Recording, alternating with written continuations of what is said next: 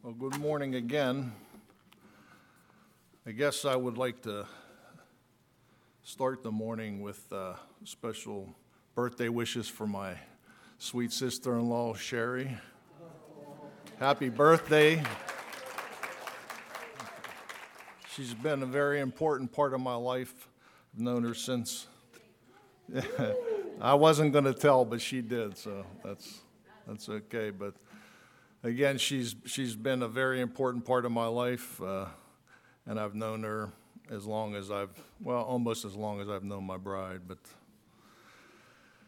I'd like to start this morning with a moment of prayer. Lord, just thank you, God, for the opportunity to be here today in your house and with your servants here, Lord. Let the words that I can share today come from the bottom of my heart and be guided by you, your Holy Spirit, Lord. You've worked wonders in my life, throughout my life, and I'm so appreciative and wouldn't be here today if it weren't for you, Lord. And so I just hopefully help me get through this day and share my message to the people and let it be a word of encouragement to others. I ask all this in your Son's name. Amen. So as I thought through how I wanted to share my message, and this all came up whenever Pastor was doing his series on pruning, and it was a really powerful message for me, and I thought often throughout his series how many times that I was led by the Holy Spirit and pruned and so forth, and how important those things are in our lives. And then I prayed a lot about how to deliver my message, and one thing that was clear and it came through the Holy Spirit to me was that there were a lot of stories in my life that would help kind of develop what happened to me, and I wanted to be able to share some of that. So I'll start basically with some history and background on myself and my personal life, and then some stories that are maybe shocking. They're personal stories that I think that probably in some cases nobody's ever heard before. So I grew up in a very loving and stable family, and we went to church on a regular basis. We were members of St. Mary's Byzantine Catholic Church, and my parents, all their life had gone to church, and we went as children with them. And we spent a lot of family time together with immediate and close family, especially during the holidays. We had regular meals together as a family, which doesn't always happen today. And then I have to say I was never verbally or physically abused by my parents. I mean, it was a good raising. I attended catechism throughout my childhood, and that was the Byzantine Catholic version of Bible school. So, but we went, and Bob Gulish is another one of our fellow attendees from the same church. But we went to catechism there, and we had pastor or our priest at the time. He taught us how to have mass every Saturday morning. So I served as an altar boy from second grade until I graduated from high school. Our family, my dad was the sole breadwinner, but we always had, good clothes to wear, and we had plenty to eat on the table, even though he didn't make a lot of money. And I got to spend a lot of time with my dad and my brother doing a lot of outdoor things, hunting and fishing and going to camp, and I feel like I always got along well with my brother and my two sisters, and I had decent grades through school. I wasn't the dean's list, but I made honor roll on a regular basis. So, there was, nothing, outwardly apparent in my early life that would be alarming as you look back at my life, nothing there that would be alarming to the average person, but sometimes there's more than meets the eye. So I do have some short stories that I wanted to share, and stories that might help explain the basis of many of my addictions. the stories that I share, again, they're true stories, and I don't believe anybody has ever heard these stories, or maybe hardly ever. Maybe my wife might have heard part of one or something. But so the first little story I have is called The Ditch. But when we were young, my brother and I would every Sunday, it was a routine. We would go to the sportsman's club with my dad and his uncle.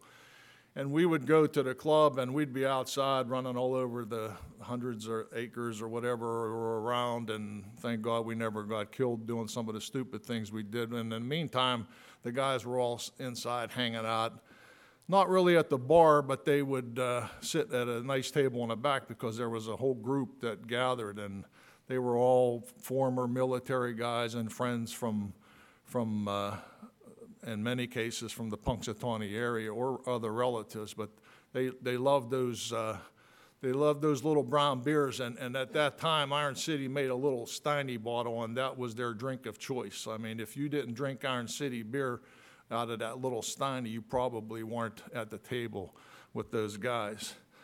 But one day when we were leaving the club after the events throughout the day, we were on the way up the hill, and my dad, we always took Uncle George's car, and my dad always drove. And Uncle George was a little older, but my dad always was the driver. And as we were going up the hill from the club, my dad made a little bit of a wide turn around the curve, and the car kind of went in a ditch, you know. So, yeah, you know, those guys were like kind of laughing, and we thought it was hilarious in the back seat, my brother and I, but we just couldn't get out of the ditch, so had to go back down. Fortunately, we got a guy from another one of those patrons that were enjoying a few, and he came out with a truck and a chain, pulled us out of the ditch, and we then made it home fine from there. But that was what I always called my first learning lesson. Learning lesson number one in my life. So my dad came from a family of coal miners and that Punxsutawney area, and I don't know, back in those days, it seemed like you chewed snuff, you drank beer, and occasional shot of whiskey. And so my dad, he wasn't a smoker, but he did chew Copenhagen. And so when I was 11 years old, I thought, well, it was time to, give it a try, And I asked my dad, I said, can I have a chew of that Copenhagen? And he said, there's cans of Copenhagen in the fridge. He said, if you want one, get one out and go out on the back porch. He said, you'll probably put it in.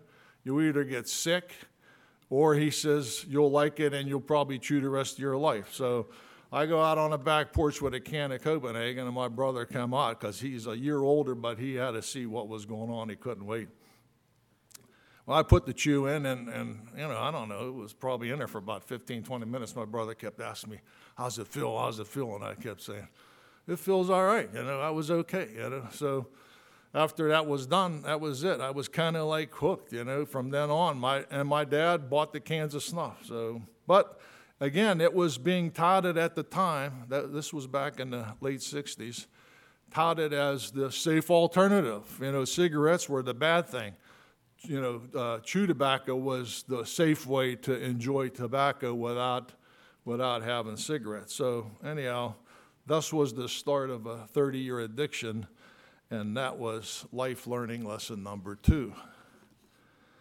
So this next story, I'm glad the children are gone, but this is a real life experience. And I was 12 years old at the time, and my brother and I both, we would spend a lot of time with an aunt and uncle. And there was one weekend I was by myself at the aunt's house, and Uncle was out and it was almost like a little mini farm. He had plenty of garden and things to do outside, so he was always busy.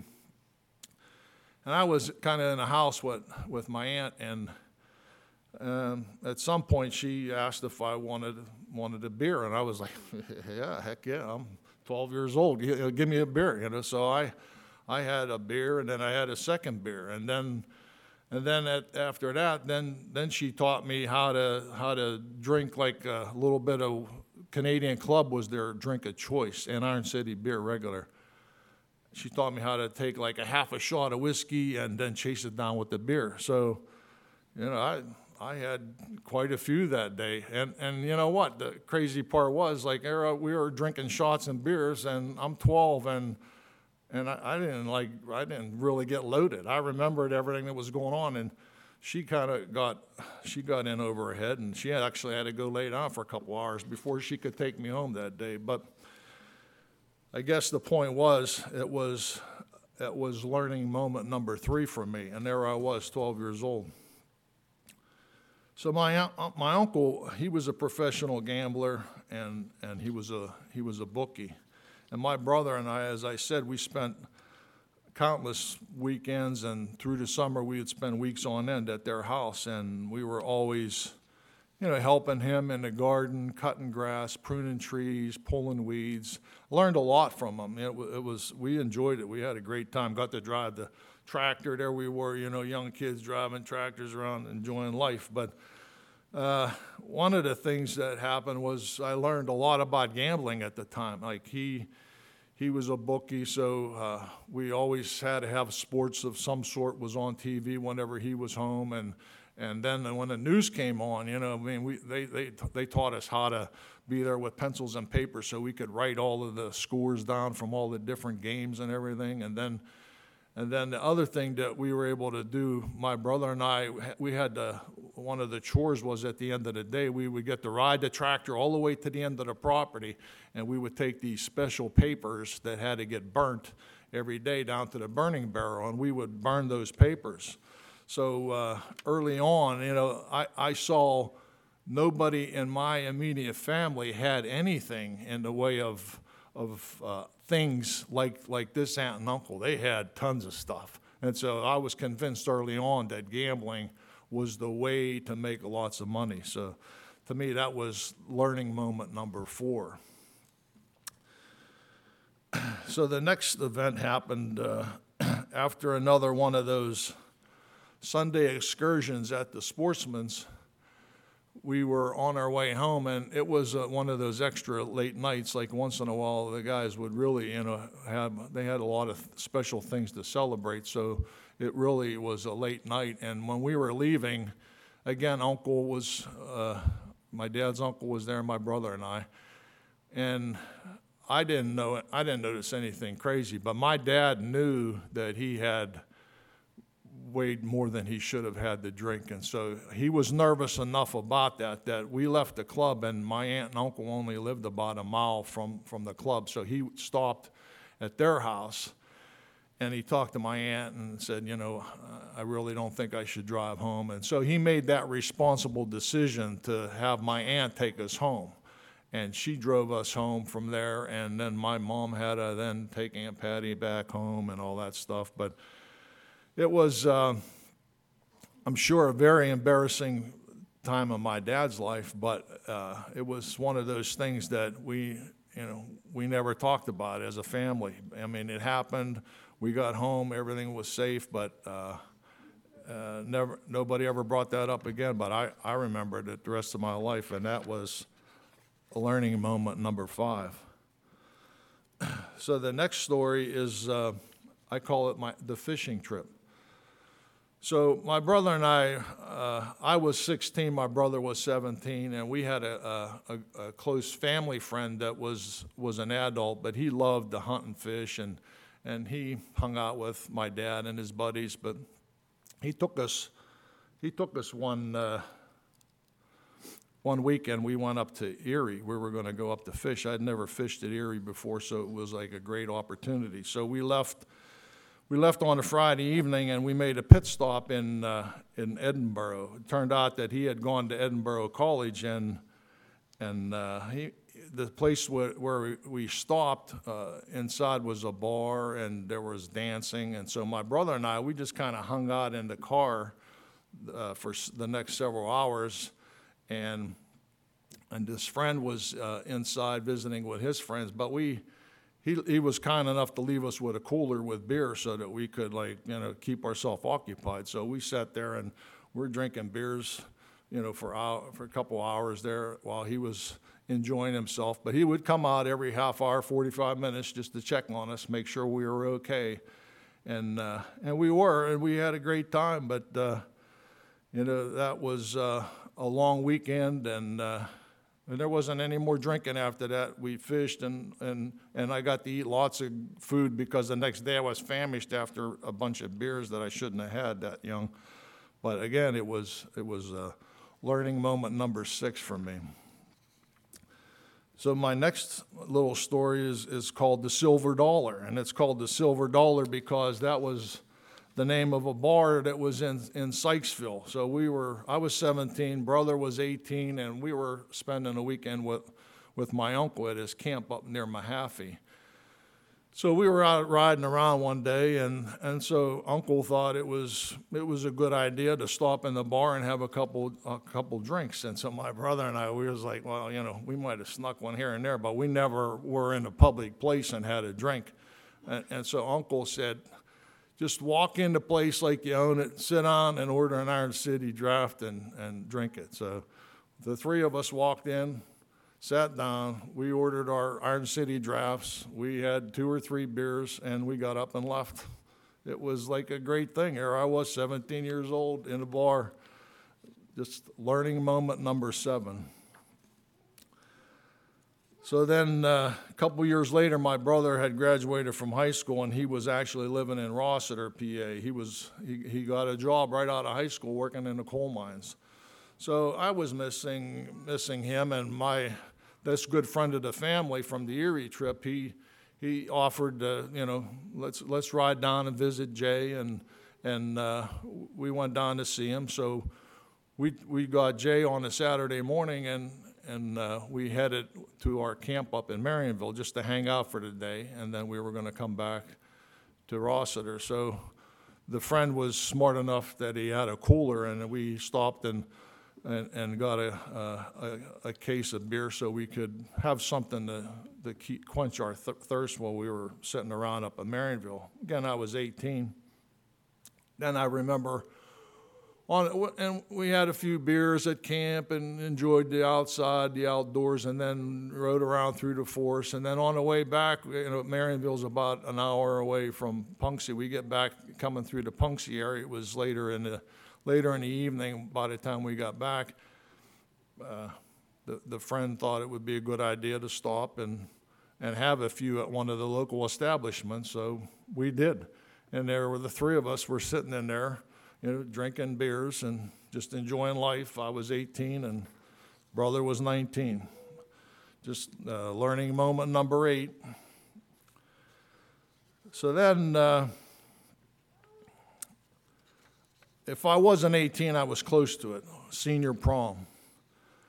So at that time, I was going to go on into heating and air conditioning in my career. I wasn't going to college, so I had enough of credits in high school that I could only work a half a day or go to school half a day, and then I could start working in the afternoon. And I was working for a heating and air conditioning place. And one of the guys I worked with knew that the prom was going to be that evening, and so he said, "Hey, you want me to get you a bottle of booze for the prom?" And I was like, "Yeah, that'd be great." I sure wasn't going to go and get one myself, but I had no idea what to get. So he said, "You ought to try cherry vodka." He said it's not hard to drink, and people have a hard time smelling it. So he got me a bottle. It was a 1/5 of cherry vodka. And before I left the house to even go pick up we were dating at the time, we weren't married, but I had probably drank about over half, maybe close to 3/4 of that bottle of vodka. And that should have put me out, but I'm telling you, that was like, nobody even knew I was drinking, and I don't think my wife even knew it, and I went through the whole night, and it was great, but it was just like learning moment number 9, and it was, I was like invincible to booze or something, so I thought. So then now we're out of school, and I can't remember. I think I was 19, but I could have still been 18, not positive. But Candace and I went to a wedding of a couple that we were friends with in school. They got married, and so we went to this wedding. And of course, I wasn't 21 yet. I was only 18 or 19. Can't remember for sure, but we went to the wedding. And at that time, if you looked big enough, they didn't bother you at a wedding.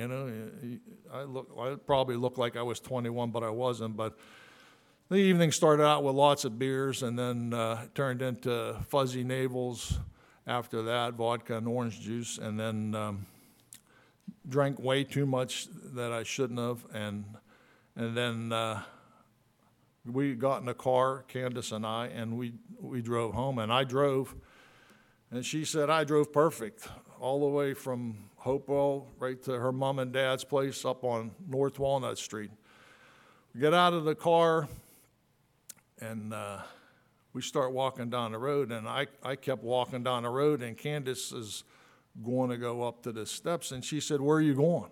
And I said, "I'm going home." And she said, "What about the car?" And I said, "What car?" And then it was all downhill after that.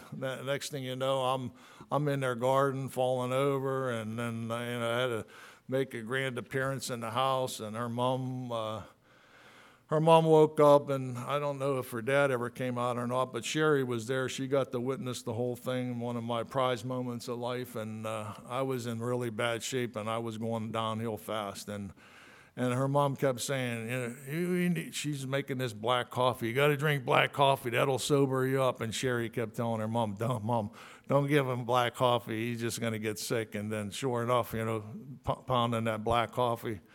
Next thing you know, I'm hugging the commode and everything else. So that was my learning moment number 10. So my brother and I, we got to spend, again, lots of time with my dad, and not just at the Sportsman's, but we would go, whatever clubs he was going to, he would take us along. Like everybody used to make fun of him, because he wasn't allowed to go anywhere without his kids. And he said, "Hey, I take them kids with me because I want them to be with me, not because my wife makes me take them." But we got to spend all the time at the bars, and we got to be friends with his friends, and we got to also learn a lot about small games of chance. We watched all the clubs had these punch boards and strip tickets, and we got to learn all about that stuff. So it was only a matter of time, until we turned 21, and then we could do the same thing. So that was my learning lesson number 11, was how to hang out in the bars and how to gamble and do all of that small games of chance. So I talked earlier about that chewing the snuff thing. So I did that disgusting habit from the time I was 11 years old until I was 41. And when I was 41, it was shortly after New Year's that year, and I just felt the Holy Spirit was just telling me that I needed to stop this habit, and so I'm like always trying to bargain, I was the bargainer, and so I put a chew in, and I had this can of snuff. It was almost brand new. It was still full, pretty full, and I'm like, okay, Lord, you know what? Well, as soon as this can's over with, I'll quit. Well, it's like I felt like almost like he punched me, and so it was like I felt something really strange, and I threw that can away, threw the snuff out, and that was it. I never put a chew in again. I was 41 years old after 30 years of that, and I quit chewing, cold turkey. So then it was about 6 months later in early July of '99, and I had a regular dental exam, and I went to the exam, and the dentist, she was in Swickley at the time, and she, I'd been going to her, and she said, there's a spot in your lip that I really don't like the way it looks, and I'd like you to be checked. So she sent me to an oral surgeon up in Moon Township. So I went up and seen that guy, and he looked and he said, I want to take a little sample of that. So he lopes a chunk out of my lip, and then, he sent it off to the lab. And so then a couple weeks later, we get results back from the lab, and it said that there were some precancerous cells in there. And then the doctor that did that original loping on my lip, he wanted to go and lope some more out. And then so I had some discussions with my regular dentist, and we just decided that she, as long as I went on a regular basis and got checkups, she could keep an eye on it, and I didn't need to get any more of my lip loped out. So I elected not to do that, and after 24 years, I'm still cancer-free from that episode, and I thank God, and I credit the nudging of the Holy Spirit to help get rid of that nasty addiction and for possibly saving my life. So that was definitely pruning moment number one in my life. So another addiction that I had going on during all those years of chewing the tobacco, and after I turned 21, was, I had learned all about those small games of chance, and I learned about like the 3 and 4 digit numbers. Those were my favorite. I learned I could go and play these numbers, and I don't know why, but my uncle was a bookie, so I understood the whole numbers game, and I should have known that only the bookies make out, not the people that were playing it. And so, therefore, only the state, once the state came around, only they were going to make out, not somebody like me. But it didn't deter me from trying. So there were times when I would do some stupid things like spend as much as hundreds of dollars on numbers, only that night to watch the numbers come out and then be sick to my stomach because my number didn't come out. So as this was going on for years and years, I started to couple that gambling with drinking, and I already drank on a normal basis, but it was like the heavier the gambling got, the worse my drinking got, and it was like I was drinking a lot. There were many times I'd be at the club and my phone was ringing, some family member wondering where I was, and I wouldn't answer the phone because I didn't want to have to answer stupid questions that I thought were so stupid. But,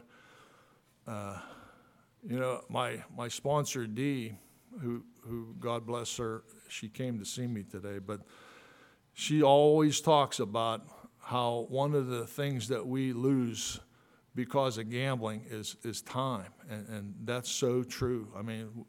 I lost time with my family that I can never make up because I was too selfish with the gambling and the drinking that went along with it.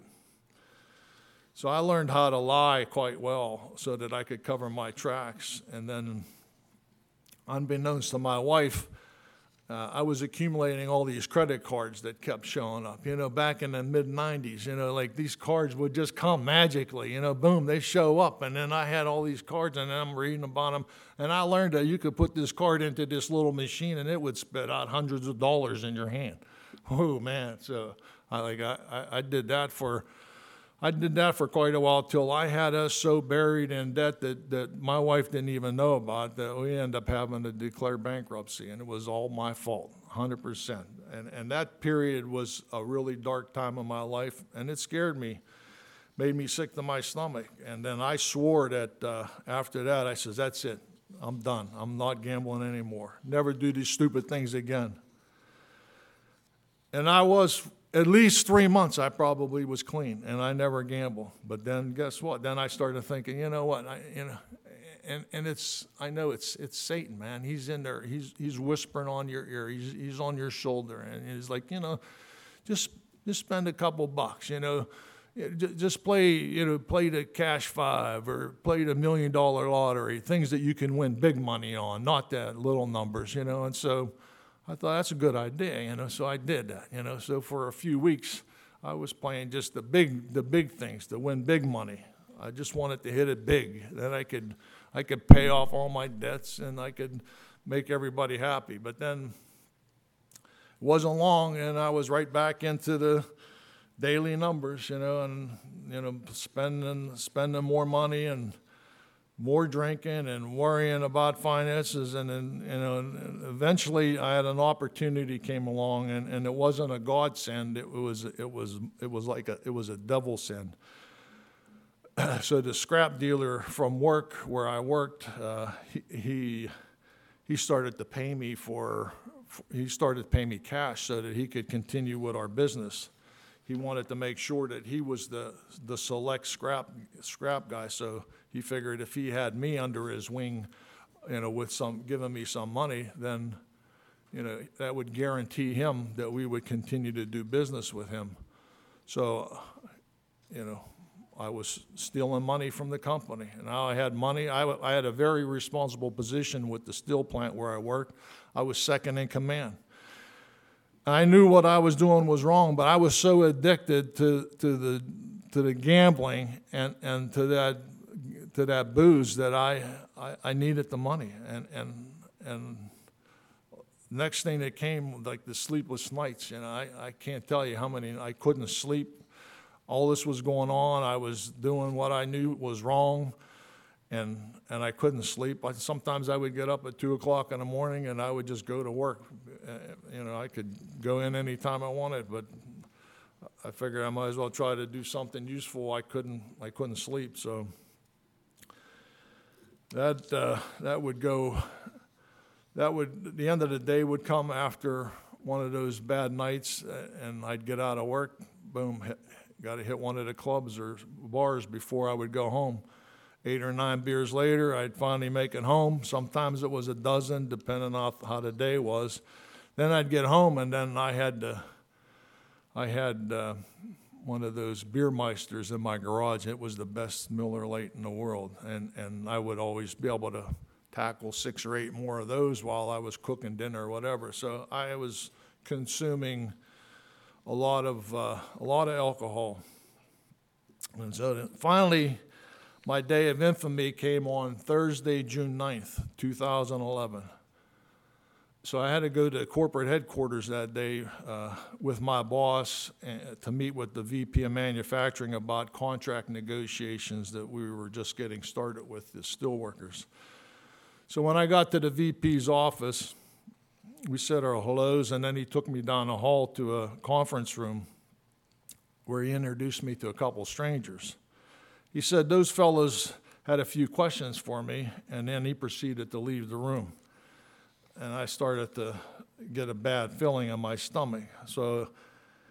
And it turned out that those gentlemen in the conference room, they worked for a private investigating company. And they started asking me questions about the interactions with this scrap man. So my first thoughts were that I could try to lie my way out of it. And then based on the questions they were asking me, it became pretty obvious to me that they knew more about what was going on than I did. So I was sick to my stomach. I was pretty certain that I'd be going to jail before that day was over.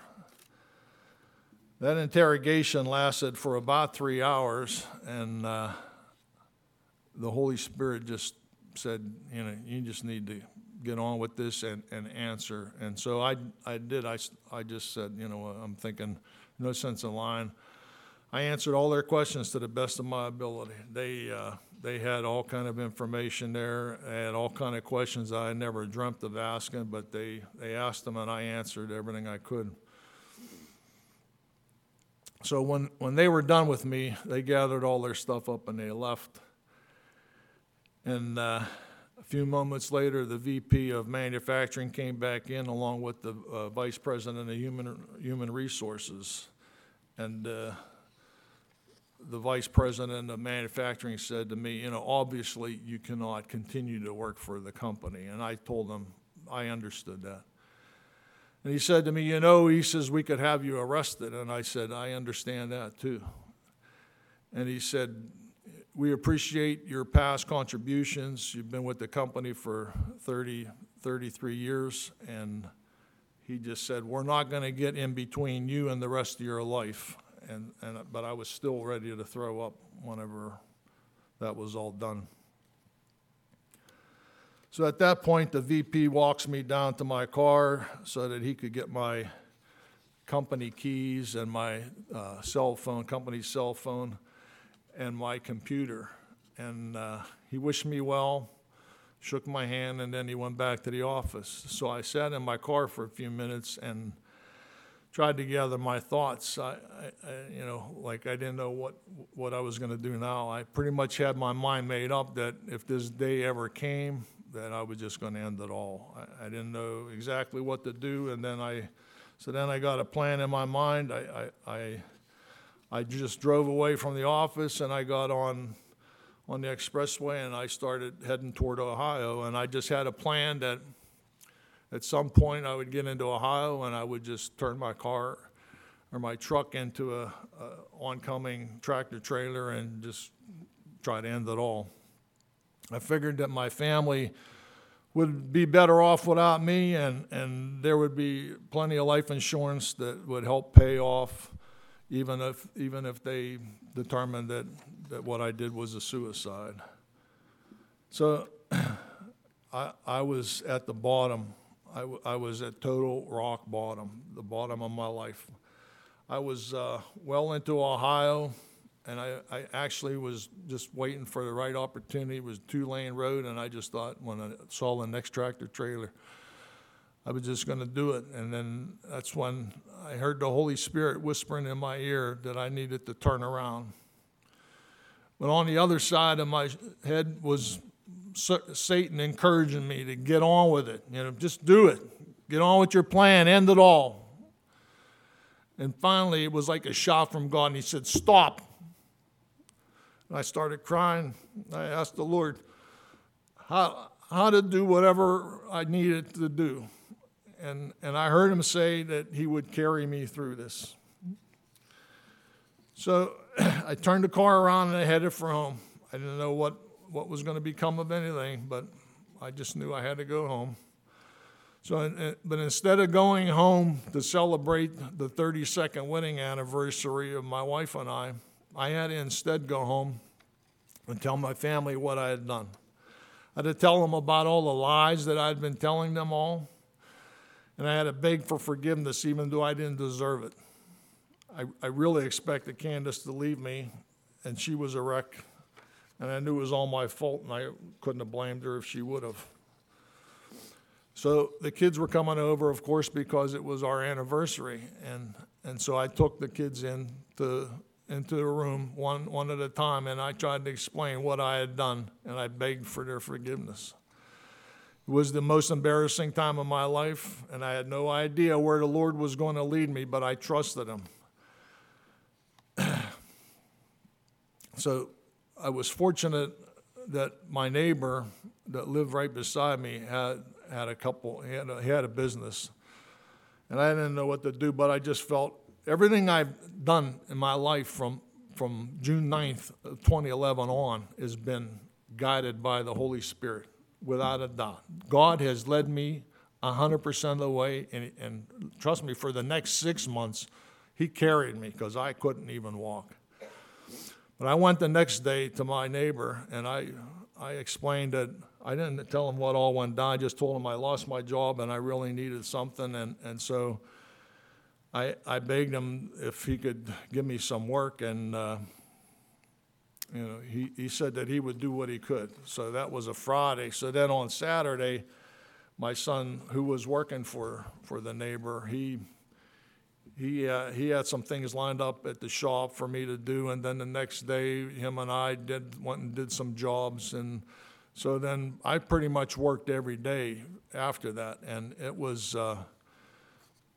I was 53 years old, and it was the hardest work that I had ever done in my life. It was landscaping work, and I was suffering with pain every day. I mean, my back was so screwed up I could hardly walk, but I didn't care. I felt like I deserved it. I felt like it was like my penance. I deserved it. I deserved to be suffering. But I prayed constantly, and I did not know what my next steps were, but I really believed that the Lord was in control and he would carry me, because I sure couldn't walk on my own. So I started that Sunday, June 19th, after working. I was working every day then, no days off, and I didn't care. The more I worked, the more hours, the better, because then I didn't have to sit at home and think about all the stupid things that had gone on in my life. And then on Sunday, June 19th, it was Father's Day that year, and before I left for work that day, Candace told me that the kids would be coming over for dinner. Well, I didn't feel like much of a father at that point, but I wasn't in any position to argue about it. So we had dinner that evening at our home, and the kids gave me cards.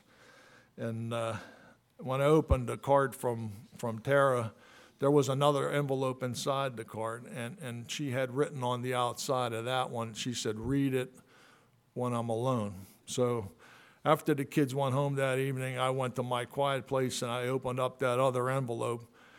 And Tara had given me a letter, and inside she told me how much she loved me and that I was the best father in the world, even though I didn't deserve that. And she was so proud of everything that I had done in my life. But also in that envelope was information about Gamblers Anonymous. Well, I read every sentence that was in the information. There were pamphlets and pages and stuff. I read it all. And I saw that the next day there was a meeting that was going to be held in Beaver. They met every Monday evening at 7 o'clock, and I knew I needed to attend that. So Monday, June 20th, 2011, that was the date that I started attending Gam-Anon meetings, and I've been attending since. So I'm celebrating 12 years of sobriety from both drinking and gambling. And I tried on my own several times to quit over the years, and I never had any success. Through the grace of God and the fellow attendees at the GA meetings, I finally found a program that works. And I'll never say that I'm cured, but I continue to take one day at a time. People hear me say all the time that I'm better than I deserve. And I didn't create that saying. In fact, I learned that from Dave Ramsey, who I listened to on my trips to work all the time. But I really liked that saying, and I kind of adopted it for my own, because I truly am better than I deserve. It's only by God's grace and mercy that I was able to pull my life back together again. Every questionable step over the past 12 years has been prayed about by me, and the Lord has blessed me and taken me to higher places than I would have ever been in my life had I not crashed in 2011. I was pruned by the Holy Spirit of 3 terrible addictions. I still have other faults and other addictions. Eating is one of them. I continue to eat way more than I should, and it's an addiction. And so I'm continuing to pray that the Lord can help lead me to a better place.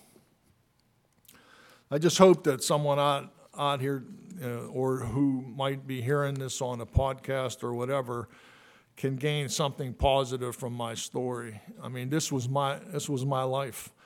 I learned some of these things early in my youth and early teens that probably weren't very healthy.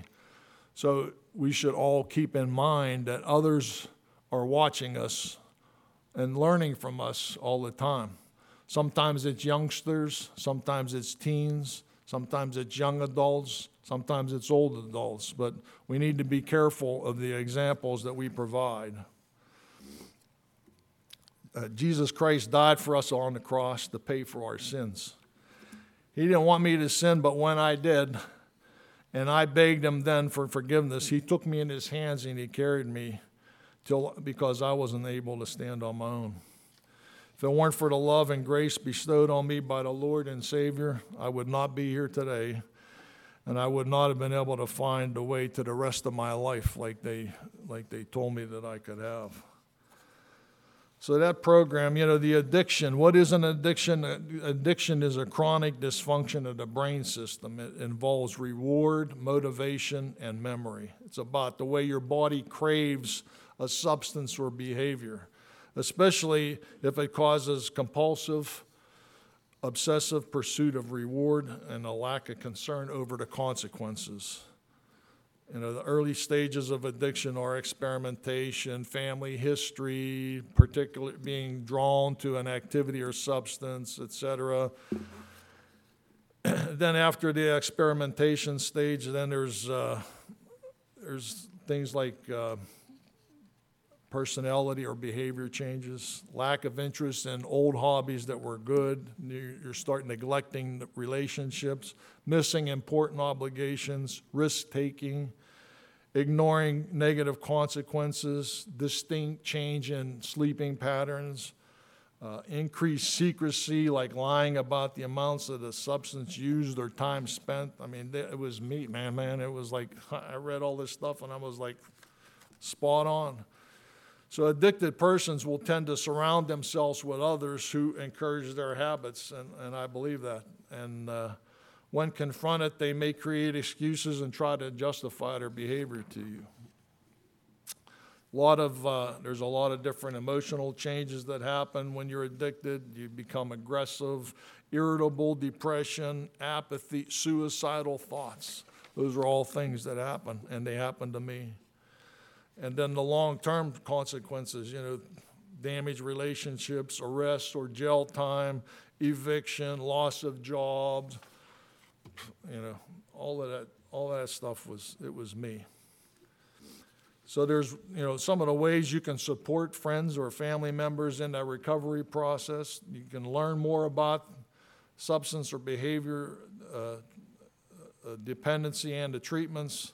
Stay involved and continue to offer ways out, meetings, provide sober and trigger-free settings, and then speak up and express concern if you see some of those things that are,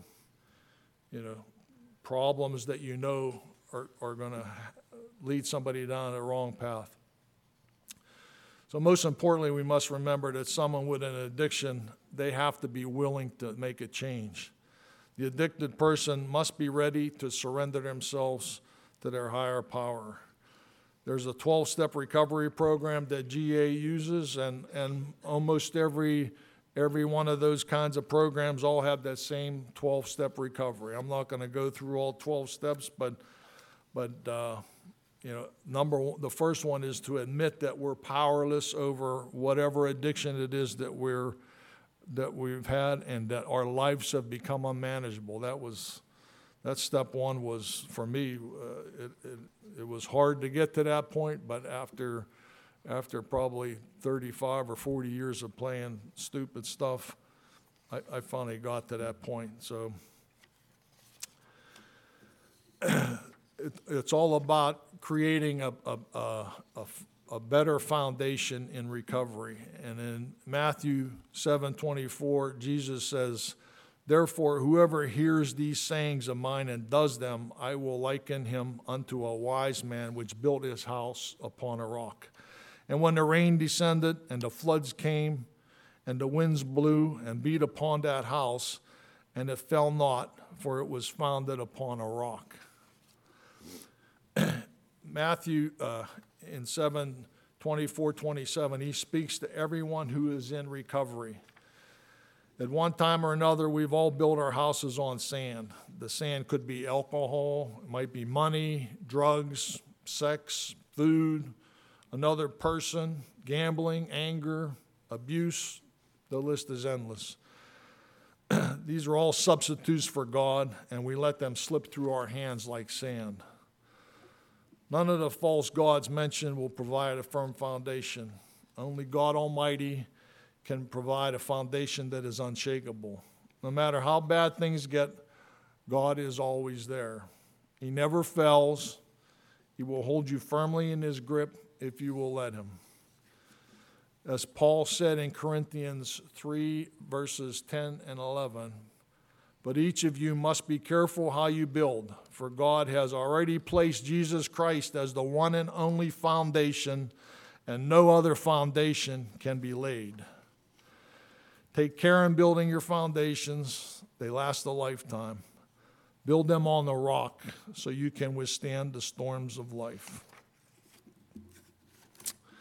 We pray with me. Lord God, I just thank you for saving me, Lord, from my past and all the destructive habits that I was in, Lord God, and just continue to help me go one day at a time and continue improving and working on my character defects, Lord, and just to help anybody out there that might hear this message, help them find a way of encouragement to help them get through whatever it is. And we ask all these things in your name, Jesus Christ. And I just will add also that if anybody ever wants to talk to me about any of this stuff or addictions, please feel free. I would be more than happy to talk and share with you.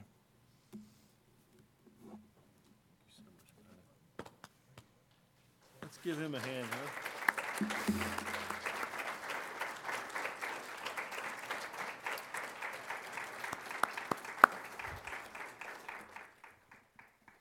What a very moving story and testimony, and great transparency. So I just want to say, Frank, thank you very much for sharing what you shared, and just a couple quick takeaways. You cannot out-sin God's grace. You cannot out-sin God's grace. But to come to that realization, you have to understand the depth of your sin. And Frank did that. And so he received the conviction of the Holy Spirit. He confessed the sin in his life. And he received the grace from God for the sin that was in his life. All of us in this room, in varying degrees and gradations, are on that spectrum somewhere. All of us. There isn't one person in this room that isn't as susceptible to something that Frank had, like what Frank had in his life. We just missed the opportunity, maybe. Most of us are not really virtuous. We're only virtuous because we lack the opportunity to do otherwise. So if you have some of those things going on in your life that Frank had going on in his life, just receive the conviction of the Holy Spirit. Let him speak. Confess to him, to someone that you love and trust. And then receive the grace of the Holy Spirit, because it's there. It's just there. So after I'm done praying, Frank, if you want to just make yourself available up here, and anybody would like to share or talk with him, please feel free, just even to come up and thank him for his story. That would be great. But during that time over here, we're going to have a short VBS meeting. The only people I need to see are Carol, Patty, Linda, and Nikki over here, if we could. And then the ladies' tea people are going to meet over here at these tables to do some work, post-work in terms of that. But let me conclude our service in prayer.